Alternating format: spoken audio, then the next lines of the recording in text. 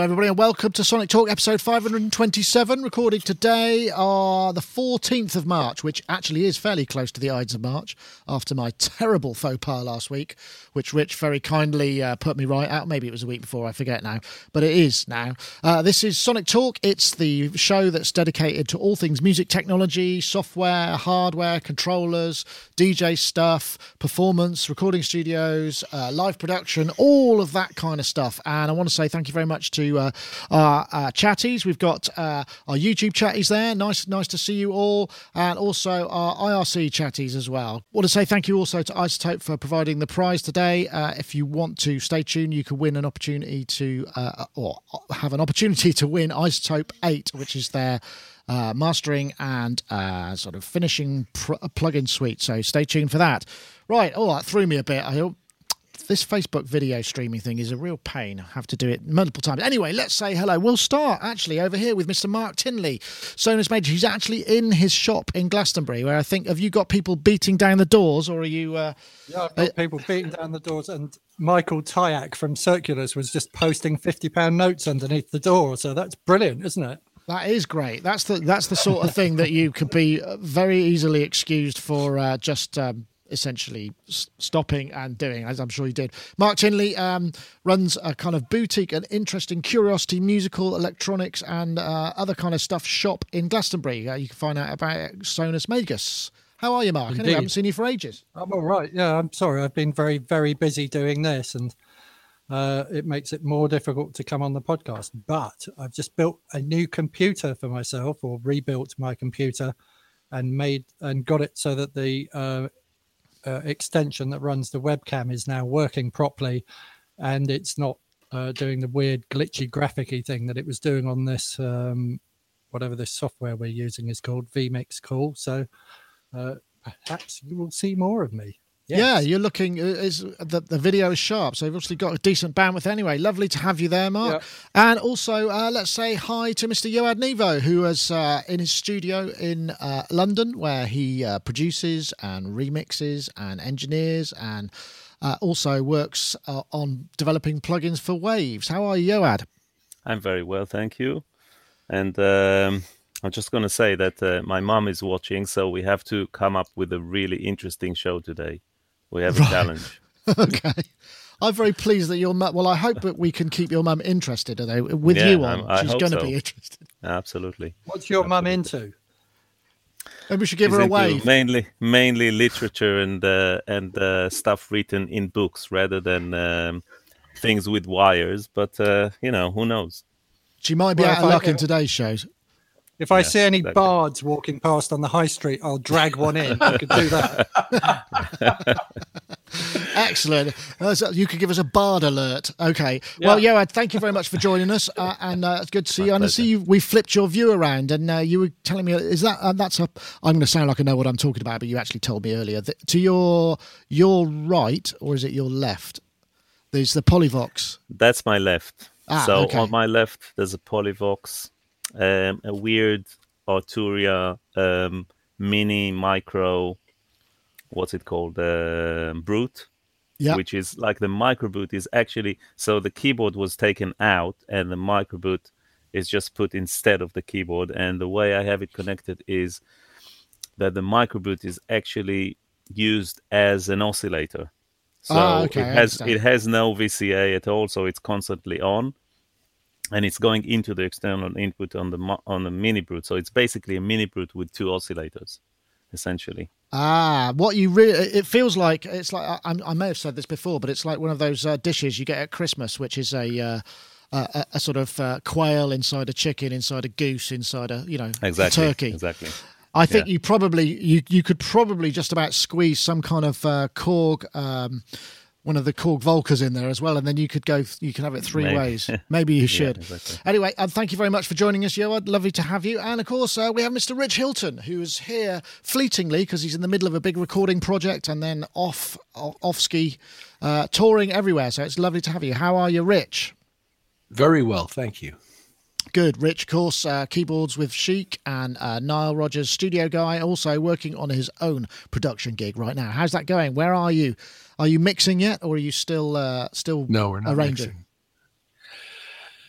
Some more recording to do. We're taking a break until May, and then we're going to come back and finish after I finish my first leg of touring.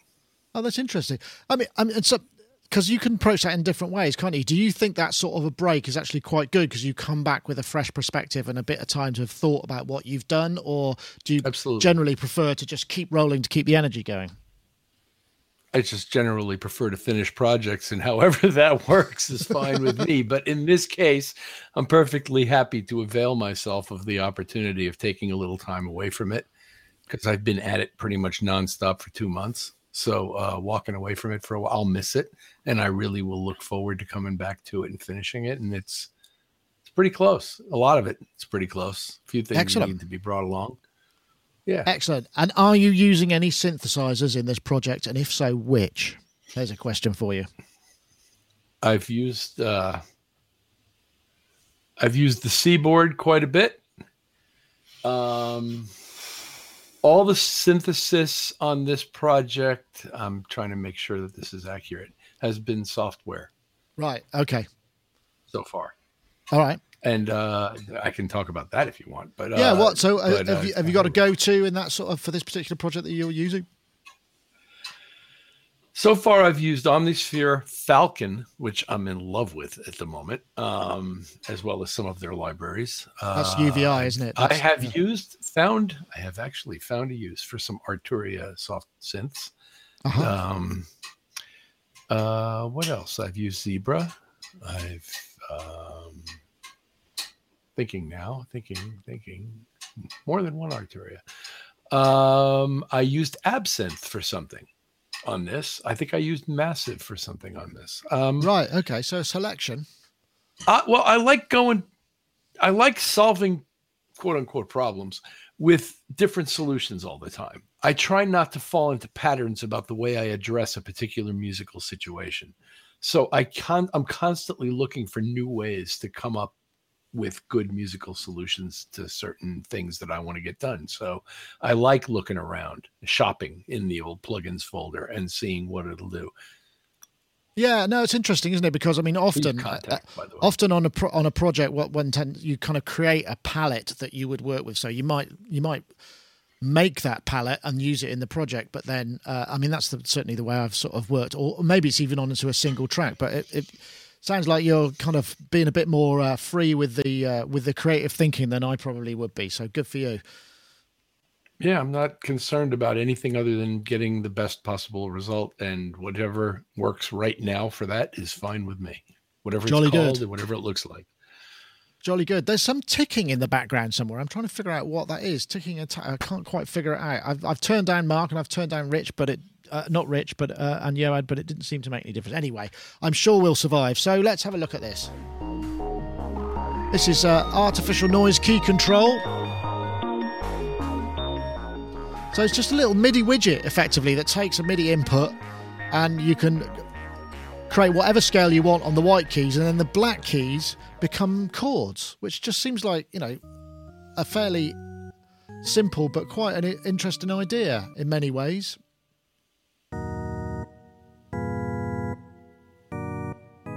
And that's kind of it. I mean, there's not much more to it than that, but I'm trying to think. I mean, this could be the sort of thing that might be useful in a live situation where perhaps if keyboards aren't your first instrument, you might actually find that, doing it this way would make it a lot easier for you to navigate around the set. I don't know. Can you think of a use for this, Yoad? Is this something that, I don't know how accomplished you are. Well, I'm a guitarist, as you know, so I'm not as good on keyboards. I get by. But the thing I was missing on that little device, which seems quite cute, is just a simple transpose. Because this is like the first thing that I play on the white keys. So I just transpose every kind of, okay. I just transpose to C. So I can play C or A minor. And this is something that I'm missing there, and it seems like quite an obvious and. I'm just having a look at that. I don't know whether that knob on the right will just take whatever scale you're in, and it'll just transpose it from whatever you're playing. Or you have to define it first. I wouldn't want to quantize the scale necessarily. I just would like to Transpose. Like a straight transpose.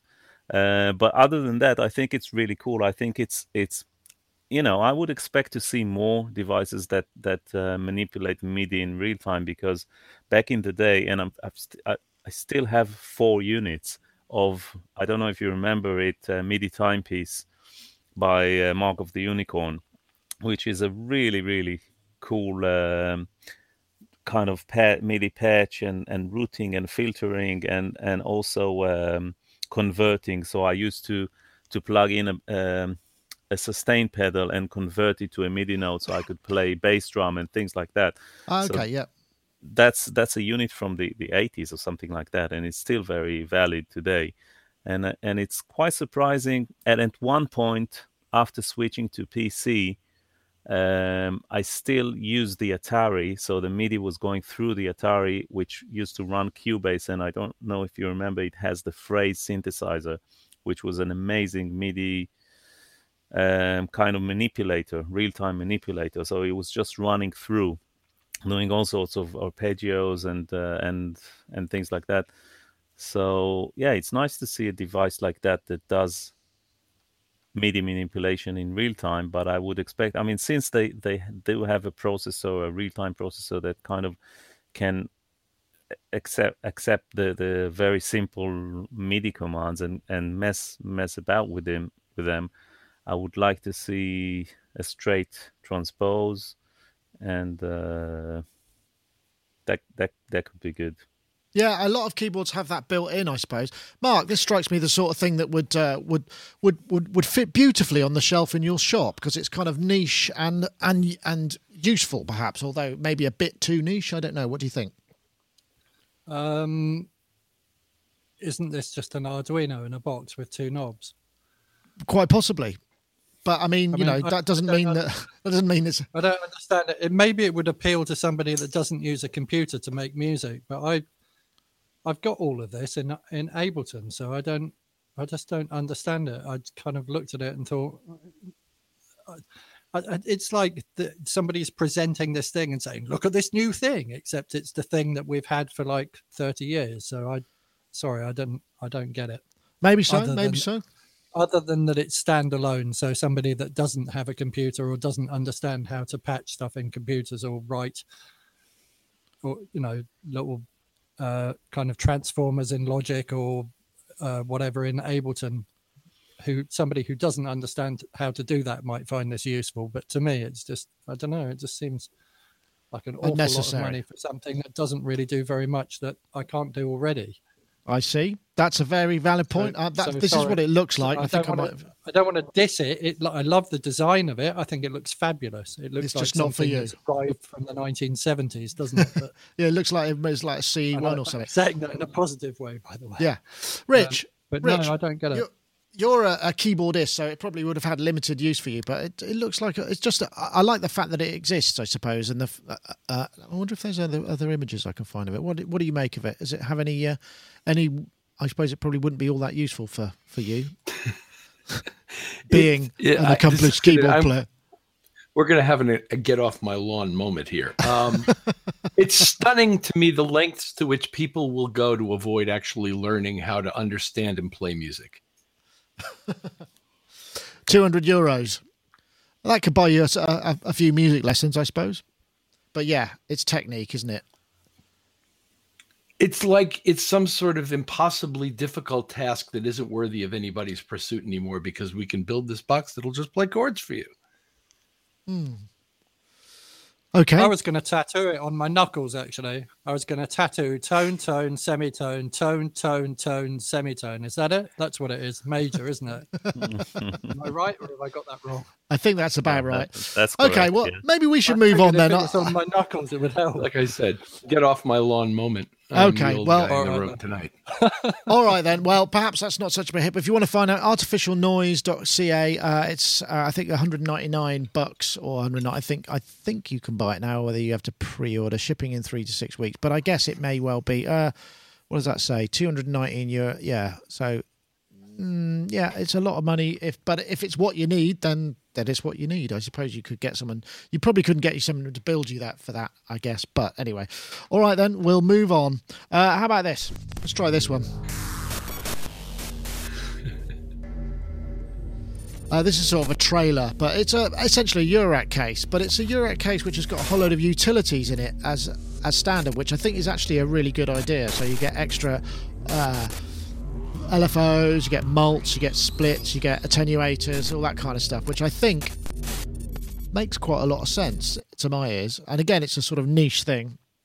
I'm going to go, Rich, you haven't really entered the world of Eurorack or modular, but I mean, one of the things that I always find is, you always think, oh, I haven't got that. Whereas a case that has that built in, I think is actually quite a powerful possibility. Looks nice. Yeah, you're paying for it, but it looks nice. I mean, in other words, that functionality doesn't come free. No, but sure. If such is what you need, I don't see any reason why you wouldn't like to have that as part of the case, and unless you've got better ways to do it already.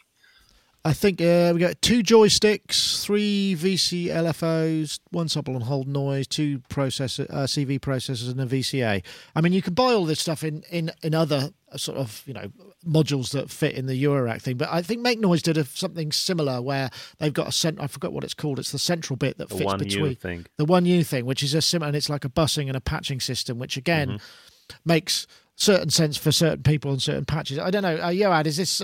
I know you've tried, haven't you, with modular, and you've got lots of it. It's just finding the time. Would something like this make it easier for you to take on board? I think I've said it before. I'm into like a 19-inch kind of rack format, so this is not quite a thing for me. It looks very interesting. It looks very neat. The fact that it's powered, so all you need is to plug a few modules in, and you're good to go. It's quite a neat kind of starting point for someone who's venturing into the modular realm, really. What's something there that I saw, that the LFO ranges from 10 seconds or something to 18 hertz, and it's either a mistake or I'm not quite sure why doesn't it go any faster? I mean, it could be really nice to go up to, I don't know, 5K or something like that to get into audio frequencies, but 18 hertz is a bit of an odd, it's not like, it's kind of fast, but it's not like really fast, so you can't do any FM and things like that with it. It's kind of okay as a traditional, it's like the Gen SX 1000 that I have here, which I love the sound of it, but the LFO doesn't really get any nearly as fast as, but it's fine for something from the 70s. But nowadays, I mean, why not make it faster? That's the only comment I have. Other than that, it looks. I don't know whether that's because cool. I'm looking here and it says certainly they going from almost stop several minutes per cycle into audio frequency range. So yeah, but on the actual website it says 0.001, which is 10 seconds, which is fine. Up to 18. I'm just looking. I can't find that. So either it's a mistype, or it's very strange. Yeah, the 18 hertz seems a bit. That's isn't 18 hertz the frequency that you use? You get 2 18 hertz, and you beat them, and you end up with theta waves, which are the things that they used to use in audio warfare. Yeah, it's like almost like a brown note, isn't it? The brown note, yeah, something like that. I don't know, Mark. I know you're not into Eurorack, which is surprising, really, because you've got a shop full of kind of interesting kind of electronic stuff. Have you not been tempted? Have you not been tempted to get a bit of Eurorack in? It's quite a big investment, isn't it, to get like the whole thing going and to decide which modules and everything. I mean, it looks nice. I really like the colours of the graphics on the thing itself. I would want wooden end cheeks on my Eurorack stuff, though. Eurorack seems to me like when I was a kid growing up, all my friends' dads had these amazing hi-fis, and they always had like really good wood on them and stuff, and it seemed to be very important to the hi-fi to have wood, and that looks a bit MDF to me. But yeah, maybe it is. Maybe we're moving into Marantz territory. I don't know. I'm just looking at the lovely pictures. It does look pretty nice. 600. I mean, it's not the cheapest. It's like €650, but often cases aren't not. I mean, what's the? It's a lot more expensive than the Arturia rack brute, which I think for something of a similar size is only about £220, but it hasn't got any of those utilities. So I suppose it's not so important. But I just thought I guess the thing is also, I mean, both of these first two topics are really kind of like quite niche, So there are people who are kind of coming up with these kind of solutions to problems within this kind of ecosystem, which I think I quite like that, and the fact that there's that sort of level of innovation. Because I mean, as we've seen, in terms of actual synthesis, we're all quite pedestrian when it comes to kind of radical change, but kind of tweaking with what we know and making, maybe that's how you incrementally eventually get a big change. Partly a clue, isn't it? It is what we know. I think if I knew nothing at all about synthesis and I wanted to get into it, I would get into Eurorack. I wouldn't want to learn synthesis on a computer, I don't think. I'd want to be able to get hands-on with it. But because I know how it works, I don't have quite so much kind of drive to have the knobs and buttons in front of me, because I can program some kind of controller to do all that. So I feel like I've got more flexibility by having it in software, but because I can make it do what I want it to do rather than being constrained by the way somebody's designed it. I can design it myself. Or not having enough modules or whatever. Yeah. Exactly, yeah. No, that's true. If I was beginning and I wanted to have something really cool in my living room that I could make extremely brilliant noises with, and I wanted to know that it was all in the analog world and I could impress I don't know, people, other people with it. Yeah.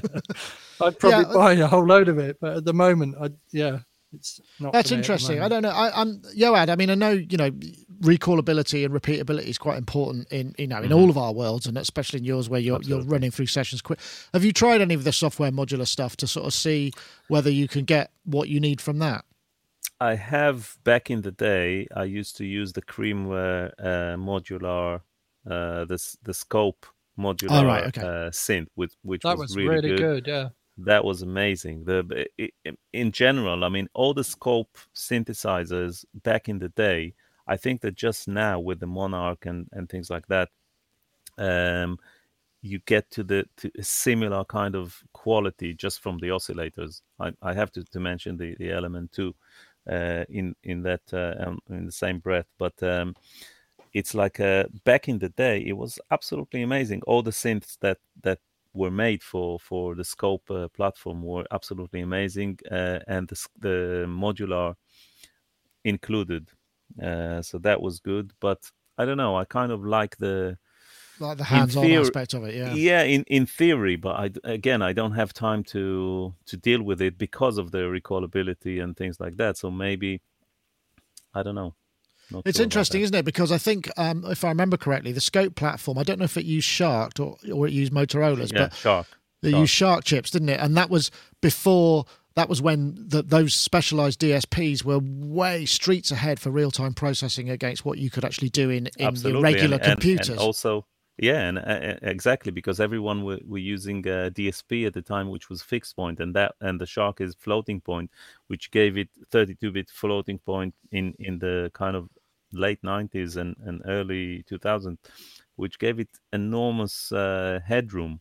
And I still have one machine here, which is a Scope machine, which has all the synths and stuff, and I'm not using it because life is too short, and like what Rich said, it's just you have stuff on the screen and you just get on with the program and just do it. Yeah, absolutely.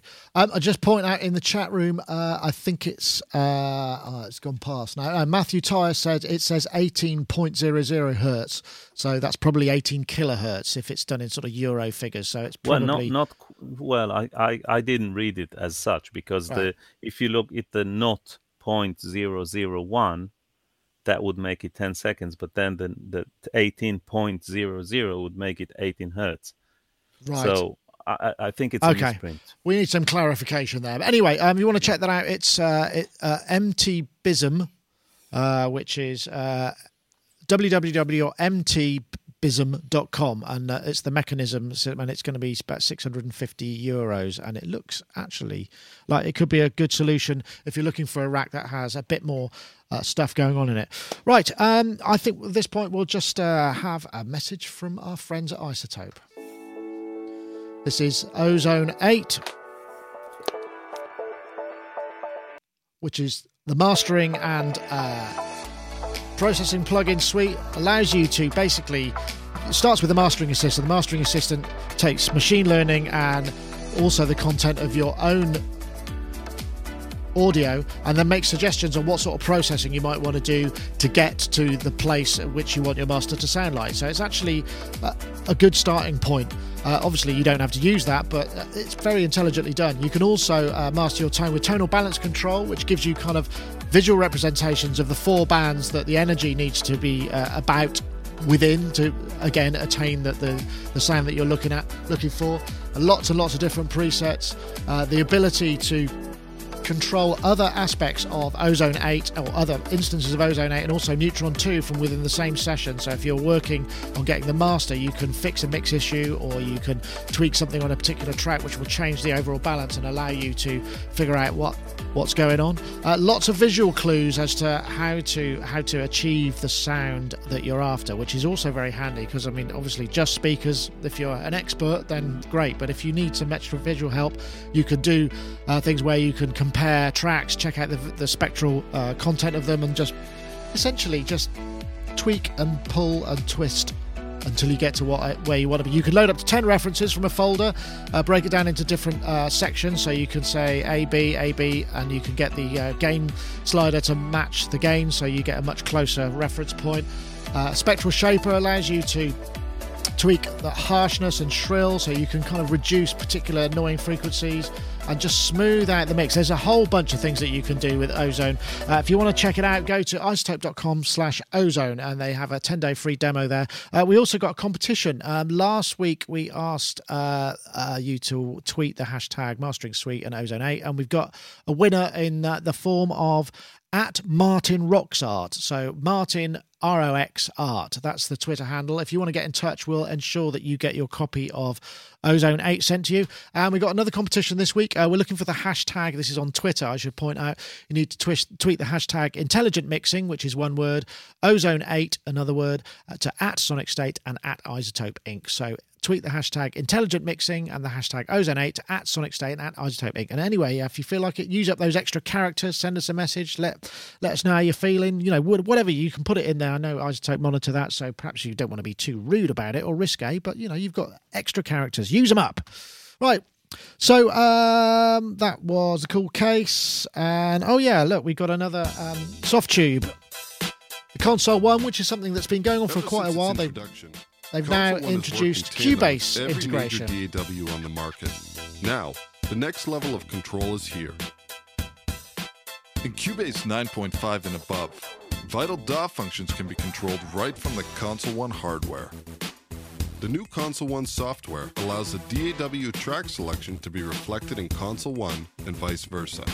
As always, the Console One output volume and pan knobs can be used to control the corresponding settings in the Console One software.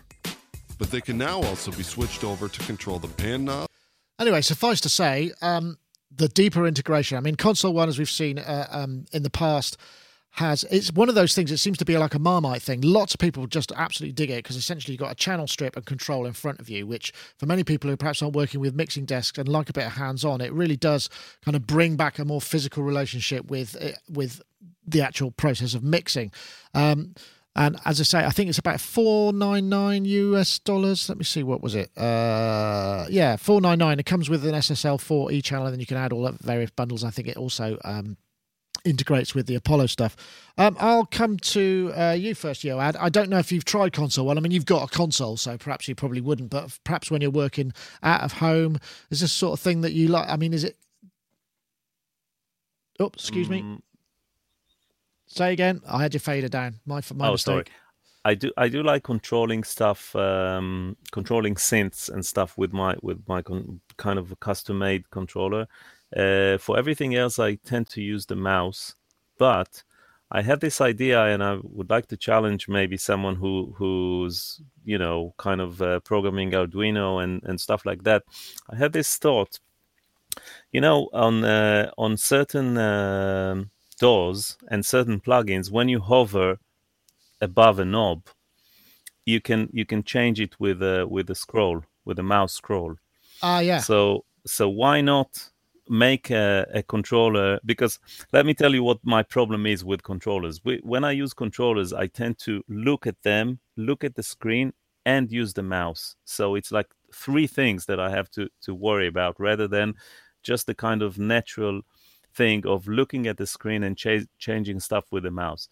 So, but if I had like one knob that when I would hover above a control on the screen would let me turn it with acceleration and all, that would be an ideal solution for me.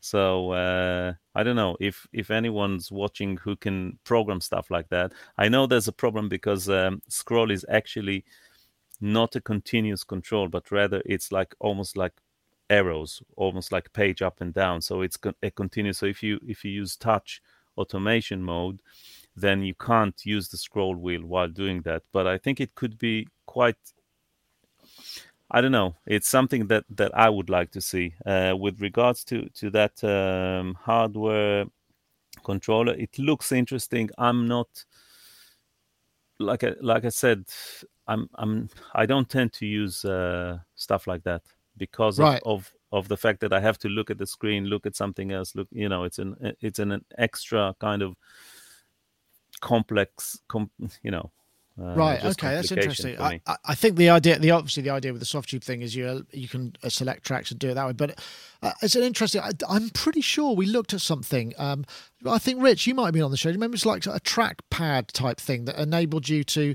when you're over a certain thing, a certain control, the trackpad would just allow you to swipe or have a relative. I forget what it was. It was gesture control over DAW parameters, and I can't remember what it is. But I don't know whether that. Have you seen the console one? I mean, it's been around for a long time, and they reduced the price quite recently. So I mean, it seems to have legs, and like I say, people who use it. I see it everywhere these days. Oh, really? A lot of people seem to have gotten them and really like the integration with the SSL console emulation that they provide. I had a funny moment talking about it with one of the members of our band, and I pointed out to him that Pete Townsend was part of the ad campaign for the Console 1 controller. And he looked at me and he went, "Pete Townsend? He can't hear anything." Yes, notoriously quite deaf. Funny, isn't it? because it's sort of legendarily true, but it's kind of funny.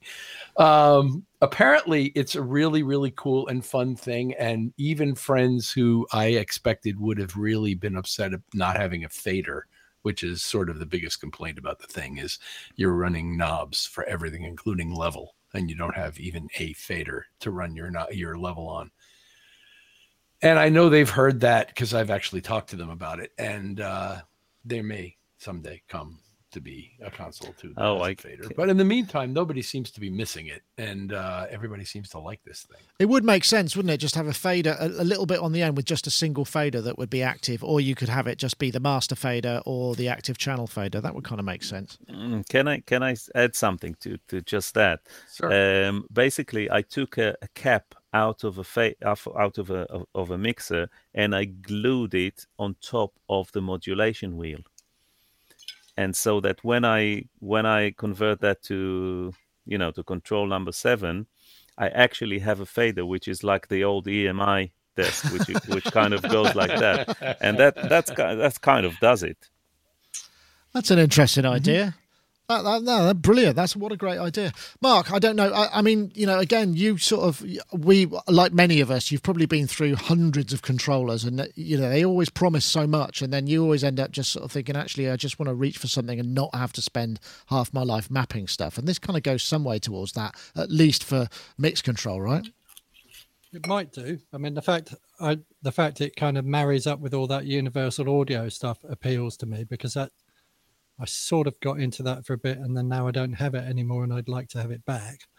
But I've got an Ableton Push, so I have to really sing praises or actually I've got a Push 2, and my whole world, or coming into this whole world of music technology was with an Akai S1000.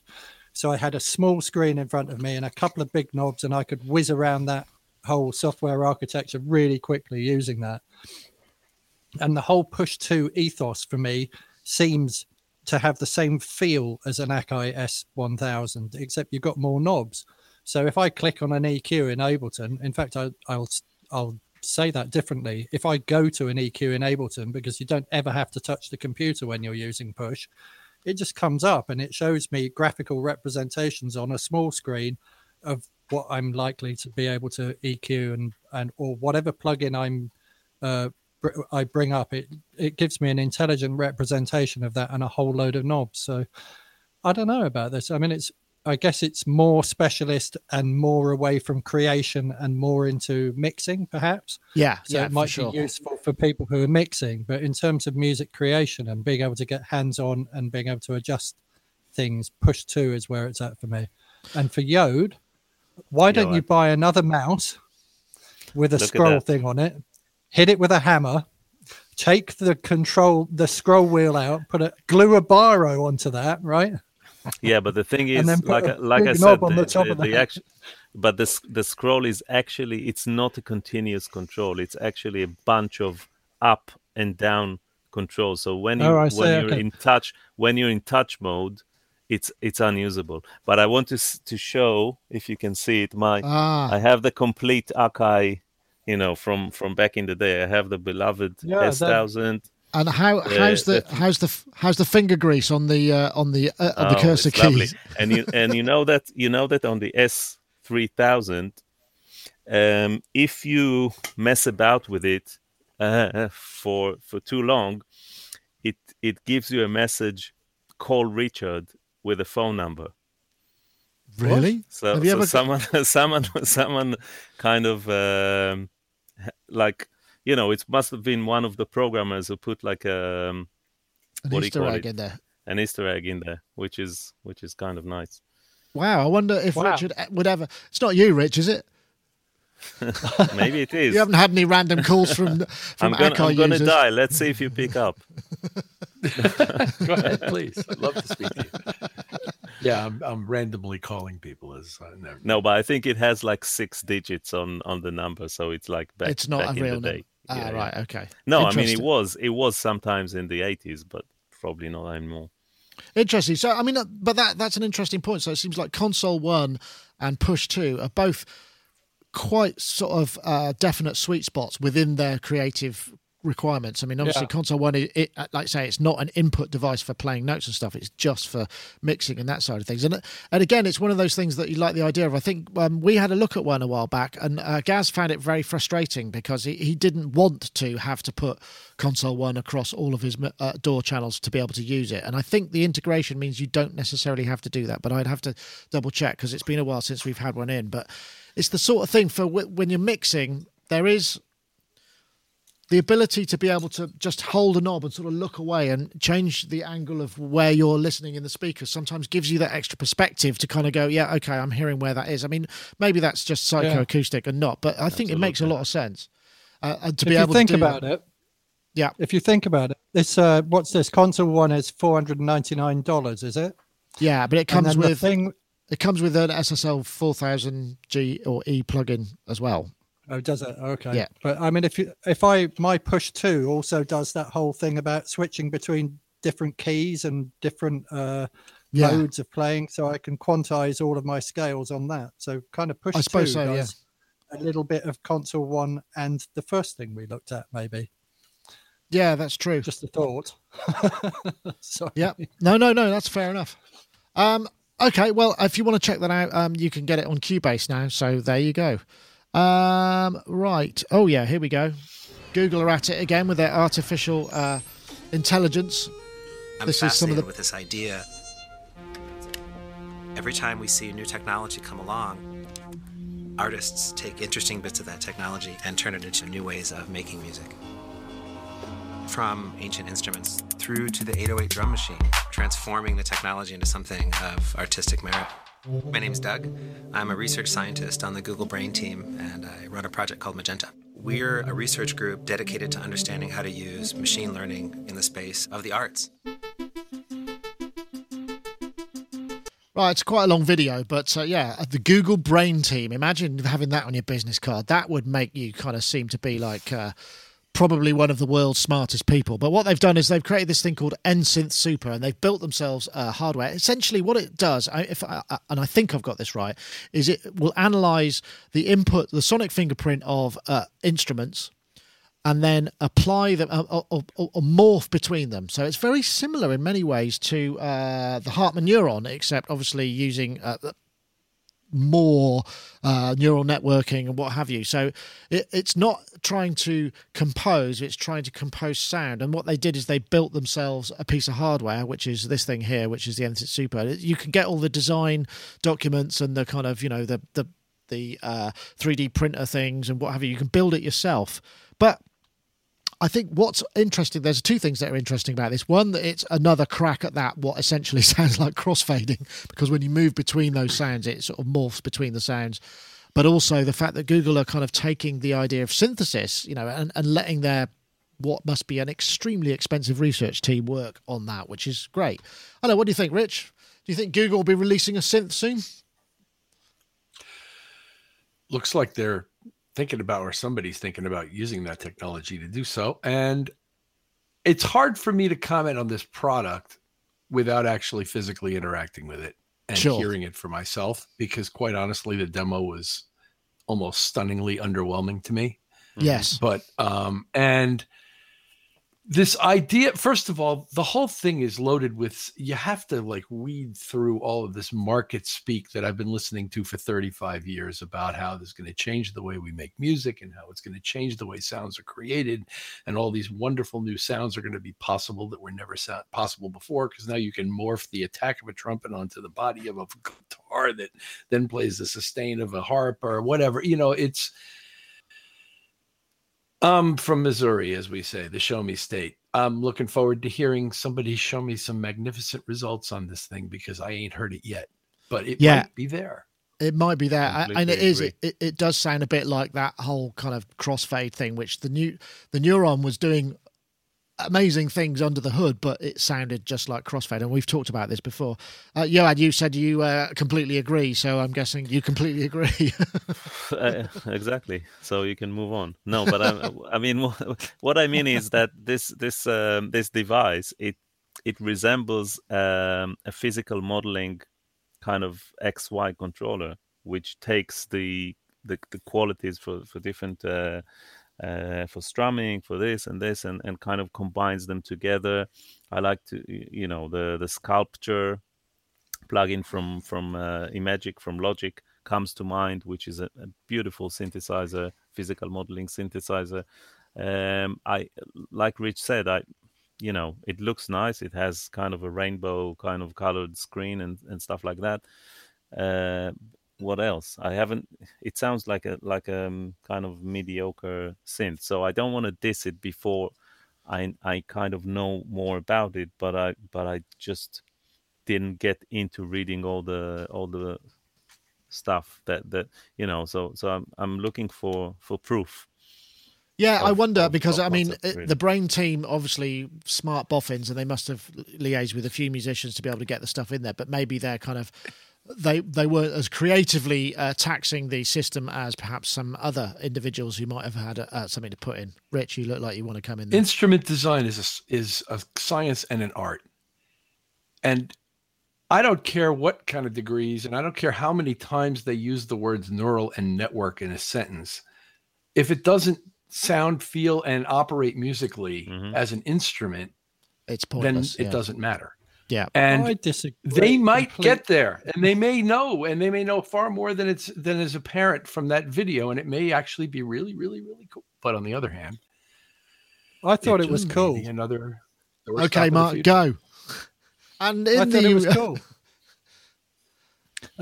Because it reminds me a little bit. I've got a piece of software called ImageLine Morpheus, which is part of the Fruity Loop software, but it also works as a standalone or as an AU or a VST. And it analyzes sounds, and then you put 4 sounds in different corners, and then you can morph between those sounds. So if it goes any way to work the way that does, but this looks like it does and does it slightly better, it could be really cool. And I listened to all of those. There's somewhere, I don't think it's on the page that you sent the link for, but if you follow some of these links, they've got all these kind of before and after. So the sound of something before they analyzed it, and then the sound after, and it gets it so wrong that it gets it wrong in an interesting way. So there's an example of someone saying something like "hi there" or "hello there" or something, and then the resynthesized version is this really strange sort of robotic thing. So I think as an effect, or for creating sounds that haven't been created yet, that it could be quite a useful thing, in the same way that the whole auto-tune and retuning thing has now become a thing with vocalists after Cher kind of did that in a very affected way. I think it has capability of creating something as a musical effect rather than trying to replace a musical instrument. And if it becomes a new musical effect or a new musical instrument in its own right, simply because it doesn't do things as well as we expect it to, then I think it could be a cool thing. That's acceptable, I guess. Yeah, well, you can download all the stuff yourself. I was just looking because I recall we did a review of, actually Ben Crosland did a review of BT Phobos, which is similar in the way that it physical models, or it resonates or transforms sounds through I'm trying to think, convolution engine. So you can take one sound and convolute it through another sound, and through another sound, and then more, which is, I mean, it's massively CPU intensive, but musically it kind of it's more interesting. It seems to yield some very interesting and kind of weird results, rather than this kind that's where it's a snare, it's a flute. Synth sounds that we hear and things, like the THX Dolby sound, those kind of sounds that come from cross morphing these things and just creating these massive senses of space. I think it could be good for making those sorts of things if it works in the way that I think it's going to work. Yeah, well, we don't know how much work is involved in analysing. He's not muted. No, he's just no, I'm not. I'm just waiting my turn. I thought he was I thought he was ready to say something. He was coming back with something. Then I thought. But... I forgot my thread at the train of thought. Actually, you go, Rich. I'm sorry, Nick. That's all right. No problem. Well, it just seems to me that there's a glut of. I mean, every day my email box is filling with another software company's version of what Mark has just described.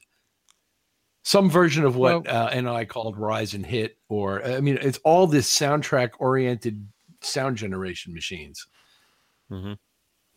I get like 3 of them per day, it seems. Literally, in my mailbox every day. Another one from another company that's got some kind of like impact sounds and some kind of backwards combined with forwards getting you there. Okay. Well, yeah, and I think because making that stuff is complicated, so I suppose the idea, I mean, there are 2 routes on there, because, I mean, if you talk to someone like Ty, who is living and breathing the kind of media composing thing and has to do 17 cues a day or whatever, some ludicrous amount of things, they don't have time to sit there and kind of create these beautiful soundscapes for every single thing. So there's 2 routes. You do that, or you buy a library and use it before anybody else has, so that you can actually sort of claim that as oh yeah, that guy did that amazing stuff. But it may well be that, the libraries and these instruments help create that sound and define it, but you're still making the creative choices of what to use and where, and deciding the interpretation. So it's a sort of valid approach, but it's the sort of thing that tends to happen for people who don't have time to build those amazing sounds. I mean, I don't know how you feel about that, Yard. I mean, I'm sure you'd love nothing more than to be able to sit there and come up with these amazing notes that you could use once. Well, I would like to say one thing from a guy who's been involved in R&D of audio products for the past 20 years, and rather than a music producer and mixer. When it comes to kind of morphing between sounds, what you usually you have several approaches to that. One is basically formant morphing, where you take, which is like a vocoder, where you take the formant kind of frames from one sound and apply them to a different sound source, and this creates a vocoder. Now, the more usually when you apply things like that, like morphing, you get something, like Mark said, you get something that sounds like a vocoder, because there's no kind of way around it. The other way of dealing with something like that is, like was mentioned, is convolution. Now, the holy grail with convolution, basically, once you convolve a sound source with a single sample impulse, you create the identical, you replicate the identical source. Now, and that includes, so that will cancel out. So that's an optimal kind of result. The further you get while convolving one sound with from an absolute impulse, while a single sample, you get the transients completely smeared. So basically, convolving two signals will create very interesting results, but it will stay in the kind of soundscape. Because you don't result. Get that right. Okay, you get So you can convolve a snare drum with a sine wave or this and that, but you will always get something which is very kind of elusive and without punch. The holy grail is to get something with a punch and presence, and that's why I think all those products tend to be like Soundscape and Atmosphere and things like that. So we need to get some FM synthesis in there. If we mashed some FM synthesis something on the front of convolution, but FM is very single kind of dimensional. No, what I'm thinking, like the Roland D50, like the LA synthesis, where they had the attack partial and then they had the sustain partial.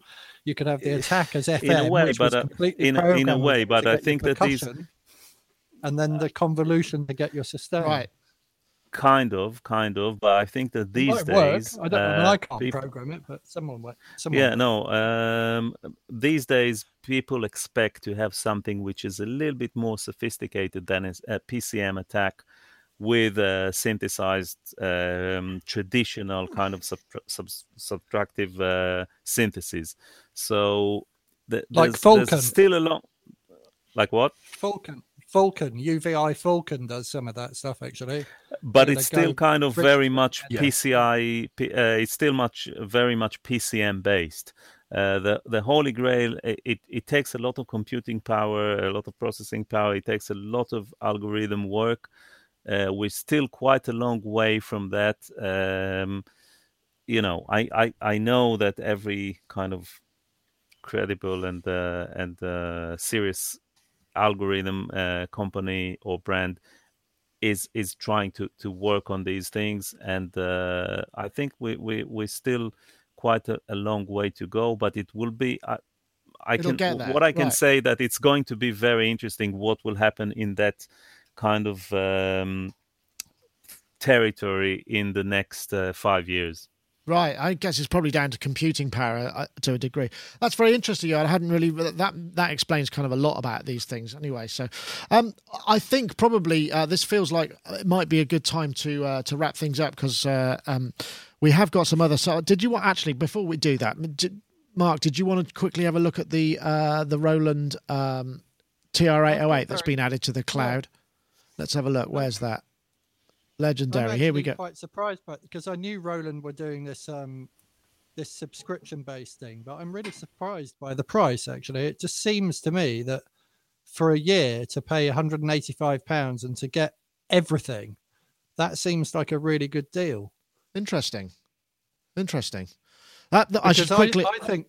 I mean, can I just quickly put? Year, can I put this up quickly?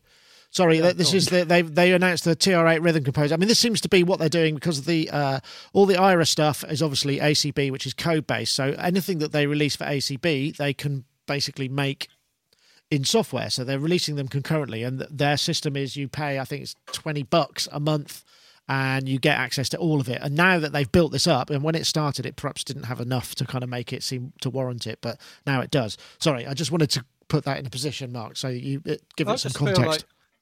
Year after year, I feel like I paid several £100s for a program called Logic, and then they turned it into Logic Audio, and I paid several £100s for that. A couple of years later, I paid several £100s for an upgrade to version 3, 4, 5, 6, 7, 8, 9 even was very expensive, the upgrade to that. And then suddenly they made it really cheap, which kind of broke that model, because Pro X is only like £130 or something. But with everything else, like Pro Tools, I did subscribe to that for a while. It seems every time you buy something, the computer manufacturer changes the operating system, your dongle changes in the back, you have to throw it in the bin, so all your hardware is nonsense. And it just seems I'm buying all this stuff anyway over a period of time. So if I was just paying a subscription of £185 a year, I almost feel like I would pay less money doing that than I have been just by buying the software and buying into the upgrade path. So it seems, I don't know, it just looks good to me. That's interesting, isn't it? Because there's a real reticence to kind of to go for that model. Rich, I don't know. There's the sense, in the same way that we like to own the stuff that we use, but in fact, it kind of almost makes sense, like leasing a car, I suppose, or you pay a rental and then the car breaks down, they fix it or whatever. It's that sort of, you don't then have to worry about that sort of side of things. So maybe it's going to make more sense, this model, eventually. Maybe. Certainly they think it will, and they see that as their financial future in a time where selling things on a one-off basis is a lot more difficult than it used to be. And pretty much everybody is trying to get you to sign up for their subscription-based software service and not be selling you individual copies of pieces of software. I guess everybody's looking. I mean, subscription services have pervaded our lives since my childhood in every aspect, and it seems to be the holy grail of money making in this in our sort of Western, quote unquote, democratic economies, is to do this. And I don't know. I don't feel, for example, I understand Mark's point about this. And in fact, if you were to miss and want to use Roland gear a lot over the course of a year, $215 to do it is not a tremendous amount of money. And I get that. And that's not a bad thing either. On the other hand, I guess I have to constantly commit whatever I'm using, because there's going to come a year where I don't have that, and I'm going to want to hear that sound. Yeah, that's that's very so. Yeah, you're not going to be able to change it after a certain point without rebuying it, because you don't own it. And I realize you don't own the software you think you own anyway, and it's just a license to use it and all that. But the point is, for the amount of Roland synths that I actually miss using bad enough to want to pay for them, I can just go to UVI and buy their samples and use them when I need them. It's not that big a deal to me to be turning those particular knobs when I'm doing synthesis. It could be somebody else's knobs, if you'll pardon the expression. Yeah, I get that. I know, Yoad, I mean, obviously you're involved with Wave, so you have a kind of software developer's head on this, but it's an interest. I mean, what Mark says does make a certain amount of sense, right? Yeah, and absolutely. Rich. Absolutely. I think that as a user, this time, I would say that, that basically what Roland offer is a theoretical value of £4,000 for £200 a year, or $4,000 or whatever, which is all well and good. But what I would like to see is something where I get this value, but from different manufacturers. So I get to pick and choose which products I want to use. I don't necessarily need £4,000 worth of £4,000. I know that Splice are doing something similar. I think it's early days. Plugin Alliance. They're exactly. away. But Plugin Alliance are, they don't offer. So what I would like to see is basically a distributor who can get you basically like Amazon, but on a subscription basis. So it's like Netflix, whatever you want. But Netflix is limited in content because they actually source the content. But that's I would like it to be transparent. I would like to say, okay, I want to buy or rent $4,000 worth of plugins, but I want to choose which ones I would like to pay for, and then I'm happy to pay £200 a year or $200 or whatever it is. Yeah, I'm sure somebody's going to figure that out, and it would make sense. And that maybe that's when it starts to get interesting. But you sort of have to have everybody, you know, again, you need to reach critical mass for that sort of whole thing to work. And, you know, Roland, with the Roland thing, you're paying for their instruments. You're not getting like a load of effects processing and, you know, compressors and stuff. You're just getting that. So I can see, you know, and again, you know, it's the same as if you say you're renting, you know, you pay a subscription to cable. You can watch a load of channels from a lot of different people. Some of them might be, you know, Sky, who make their own stuff. Some of them might be licensed in, like, you know, whatever, however it works. And there's that. But then ultimately, you still, in most cases, unless you pay the real top drawer subscription, you don't get exactly what you want. You don't get the a la carte thing, and that's something that, you know, that's all part of the upsell, isn't it? I suppose. Am I right in saying with the Roland thing, you get everything? That's what it says, and everything they make, yeah, and then you get everything that they bring out in the future as well. So it sort of seems, I don't know, it just seems more exciting somehow. Yeah, but I agree with that. But then it's whatever it is, $20 a month or something like that. Yeah. But just for the Roland thing, what about all my processing things, like all the plugins, SSL emulations, blah blah blah, that I need for mixing? What about all the sample libraries? I know that they do some of that, you know. So if I want to cover all these bases, I would pay something more like, I don't know, $300 a month rather than $20, which makes it a whole different ballgame. And I don't need all their kind of repertoire, all their lexicon of yeah, and then but then you get into that. But hold on, Mark. But then you get into the if I'm a developer and my stuff is under an umbrella, it's like, how do I know I'm going to get paid? You know, how do I get paid? Because I can't sell a thing. I can only sell maybe a bigger license. So, there are ways to take a look. Exactly. Absolutely. Exactly. There are ways to that's not a problem. Once you get the consumer to pay, there are ways of distributing the money, the royalties, or the however it works. Well, hopefully, yeah. But sorry, Mark, I have several pieces of software that I've bought, and then to continue to use them, I have to pay, which annoys me actually. And you probably know which particular software brand that is. Yeah. That I've bought many times, and now I have to pay a service contract on top of that. But Roland are saying, if you pay this, you just get it. Whereas some things I've got don't run anymore that I've bought, and it just, I don't know. Sorry, I've got to be very careful how I word this, I think. But I understand. You know what I'm saying. Yeah, okay. I don't know. How many Roland synths are you going to use a year? You know, if you use a lot, then it's a great thing.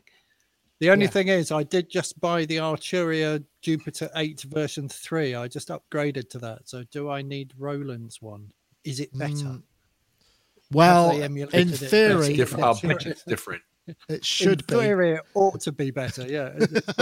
Like every Jupiter 8 on the planet, the real analog ones, every single one of them sounds completely different, right? So we could work on that theory. Well, it sounds like we've opened a bit of a can of worms here. Maybe we should exit gracefully, Control-Alt-Delete, and wrap things up for this show. But thank you very much. That was a very interesting aspect to the discussion. I'm glad we did bring that up in the end. So, Mark, thank you very much for joining us. It's a pleasure to have you on, and it looks like your system is working there, and I hope you haven't got a queue of people who've broken their bottom E and are just about to go on stage. I have had a few random people looking very bewildered by this because they're like, he's in the shop, but he won't open the door. Retail is the weirdest thing. People think they have the right to just stumble into your space full blast and do anything they want in here. They treat it like a public space.